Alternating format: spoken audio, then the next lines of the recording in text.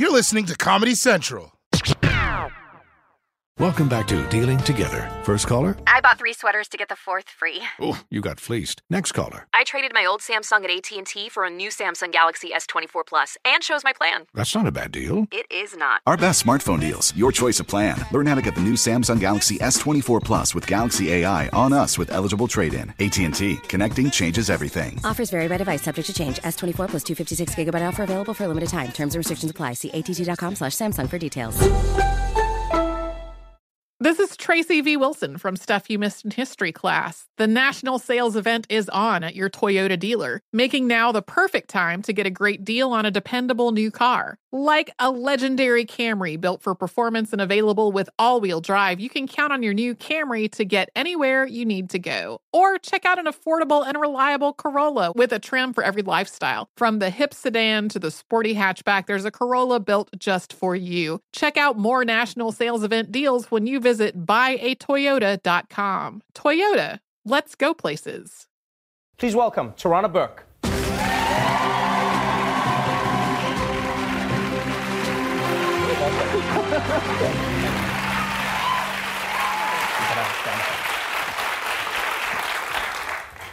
Welcome to the show. Thank you. Thank you for having me. So honored to have you here. I was honored to be with you at the Time 100 Gala. You were honored as one of Time 100's most influential people. Congratulations on that. It is well deserved.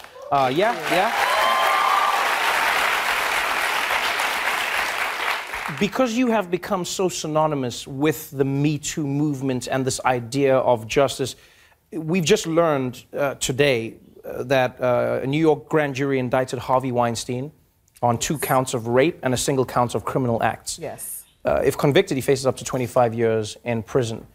Is this something that brings you joy, or how do you react to a story when it culminates in this manner? You know, it's not, it doesn't bring me personal joy. I don't, this is not really what it's about. And I've said this before, this is not really a moment to celebrate how the mighty have fallen, but it is cathartic for the survivors. This is a moment for them to see have a sense of relief for some of them. There are others who don't feel like it's justice. Right. And there are others who feel a little bit tenuous because it's going to mark the beginning of them having to be dragged through a trial process where his attorneys are going to try their best to diminish them and to make them seem like they were complicit. Right, and that's something I think a lot of people forget about cases of sexual assault, is that the women are at the beginning of their journey where now people will probe them, people will make them out to be liars. When you look at the Me Too movement, when you started your program, what was your initial goal? Our goal was really to work with Black and brown girls in the South who are survivors of sexual violence to speak healing into their lives, to let them know that healing was possible and let them know that they weren't alone. And it just grew from there, grew from working with young girls to grown women. We realized, we're survivors of sexual violence, so there's others like us. And it's really been focused on what survivors need to start a healing process. That's really what the heart of our movement has been about. And also working to end sexual violence. And if you look at this world that we live in now, the Me Too movement has become synonymous with men being brought down. Right. I often hear people say the phrase, Me Too claims another victim, or another win for Me Too. Do you think that's the right way to frame it? Do you think maybe people are missing the point of what Me Too is meant to inspire? Absolutely. It feels like playing whack-a-mole after a while, right? Right. It's like, who's the next person Me Too is going to take down? And that's not really our focus. If, as a byproduct of people coming forward and telling their truth, then there's justice that happens, there's some kind of resolution that happens from that, then that's fine. But our goal is really to support the survivors and to make sure survivors are in a place of leadership in the work to end sexual violence. It's not about taking down powerful men, and it's not a woman's movement either. That's another sort of misconception. It's a movement for survivors.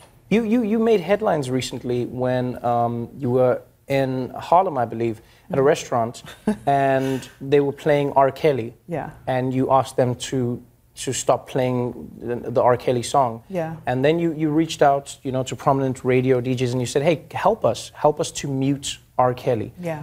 That grew into a movement which culminated in Spotify, for instance, saying, hey, we're going to remove him from playlists, etc. Could you explain the why in and around that? Like, why was that so important to you? If some people say, but it's the music, it's not him. Why was that so important to you? Well, first, I didn't start the Mute R. Kelly, so I want to be clear about that. I have been talking about and speaking out against R. Kelly like a number of black women for years. Mute R. Kelly is a campaign that was started by these two other black women that I support really enthusiastically. But the issue is not just about R. Kelly. The way that he makes his money is through his music and through performances. If we continue to support him, he uses that money to the detriment of these black and brown girls that he's been preying on for 20 years.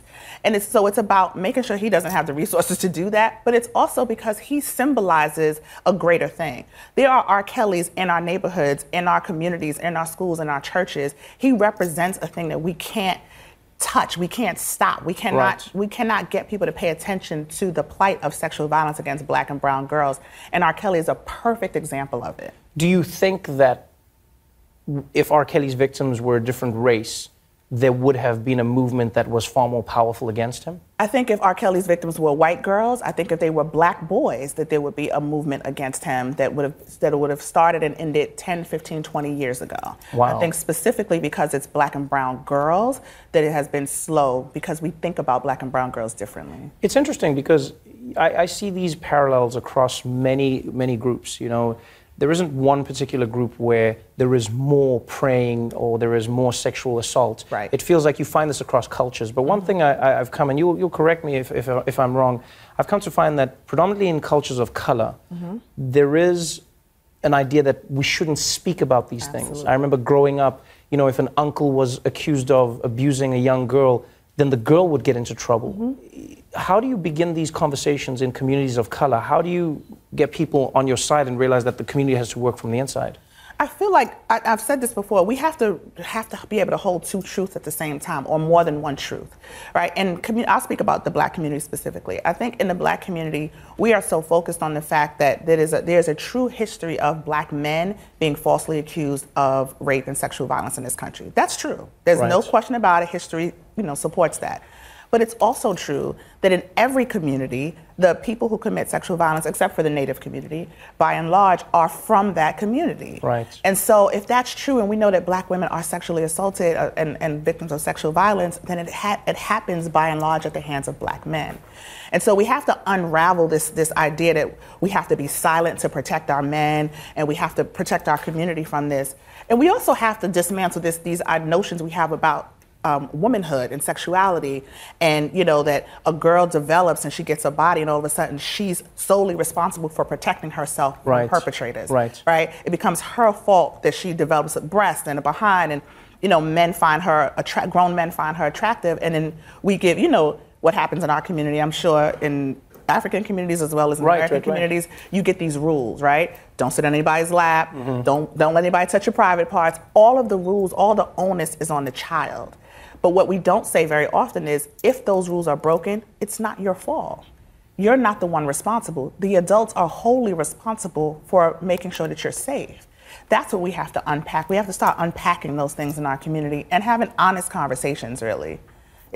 You cannot put a song, you cannot put a person's talent over somebody's humanity. That's just insane. Wow.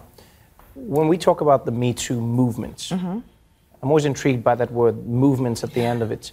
Where do you believe we are moving towards? Where would you like to see the country and people in different communities move towards? I know that you have a few projects that you're working on. Yeah, I mean, because Me Too went viral online and via Twitter and Facebook and social media, I think it's important for us to have an online platform for people to get resources.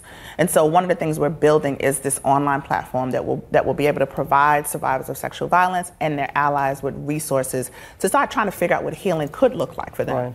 But it's also to activate people, right? The thing that people forget is that we are millions and millions strong across the world. That is a power base. And so we also want to provide tools for people to get active in their communities, because we have the power to interrupt sexual violence.